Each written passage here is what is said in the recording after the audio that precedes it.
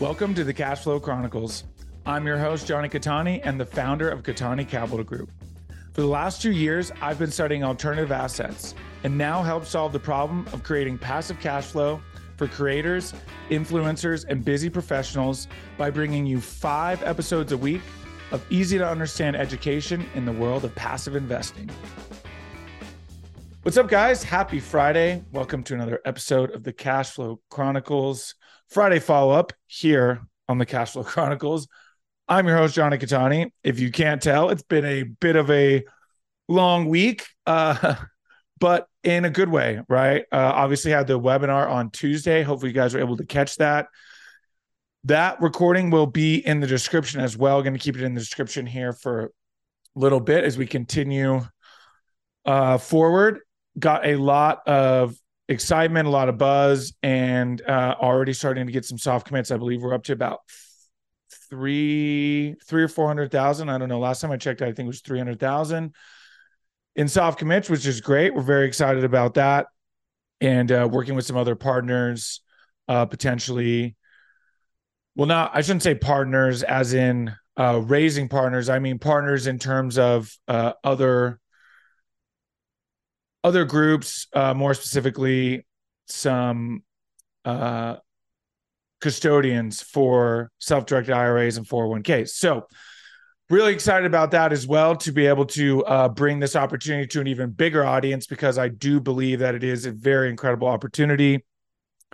Now, certainly, obviously, on the retirement side, obviously the tax advantages are, do not apply. But for those who are high income earners, obviously a very, very awesome opportunity. So we're very excited about that. But that's not what we're going to talk about today. We've been talking about that ad nauseum pretty much all week. I've talked about it in all the podcasts this week. So we are going to move forward. And as you guys know, I am keeping these relatively short now, the Friday episodes. So moving forward, we're going to update here on Wednesday. Like I said, I hadn't paid attention, honestly, admittedly, to any of the, shouldn't say any, but I wasn't paying attention super heavily to current economic events. As you guys know, that's what I love to do. So got caught up on some of that stuff.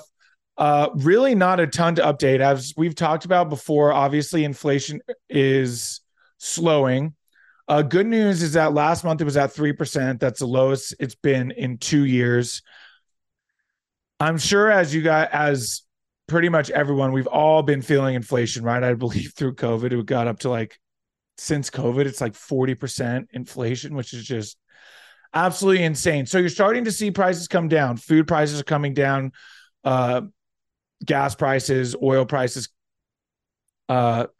somewhat coming down, not anything, too crazy. Price of oil, it has come down a few cents, but that's staying relatively even. That's when we're going to keep an eye on, because that's a bit of a double-edged sword now, being an investor in the industry, right? We want the price per barrel to go up, which ultimately will, reflect itself at the gas pump. Let's see, other things that have gone down. Rents are starting to level out in pretty much every market. Obviously, as I've talked about before, the Midwest just kind of keeps that 3 to 5, 6% increase every year. So they're right on track with what they've always done.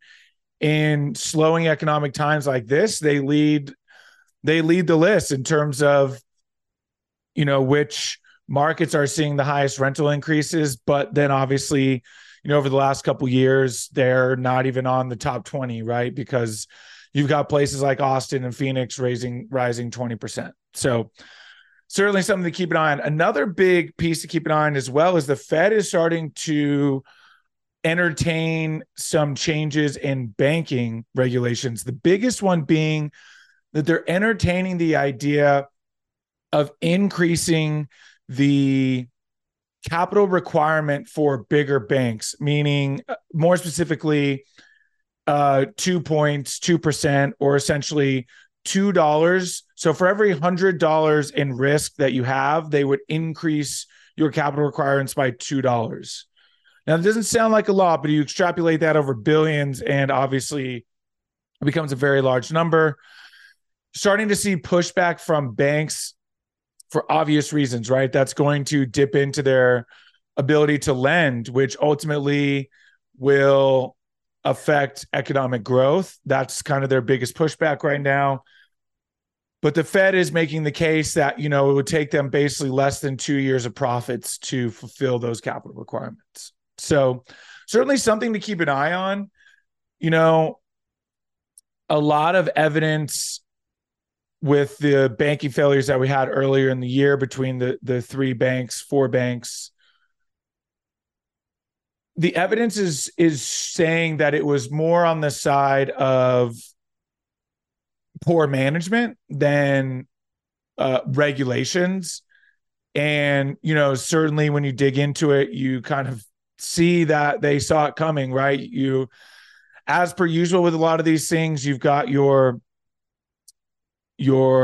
bank executives that were liquidating their stock holdings, just a few months prior to these bank runs and ultimately these collapses.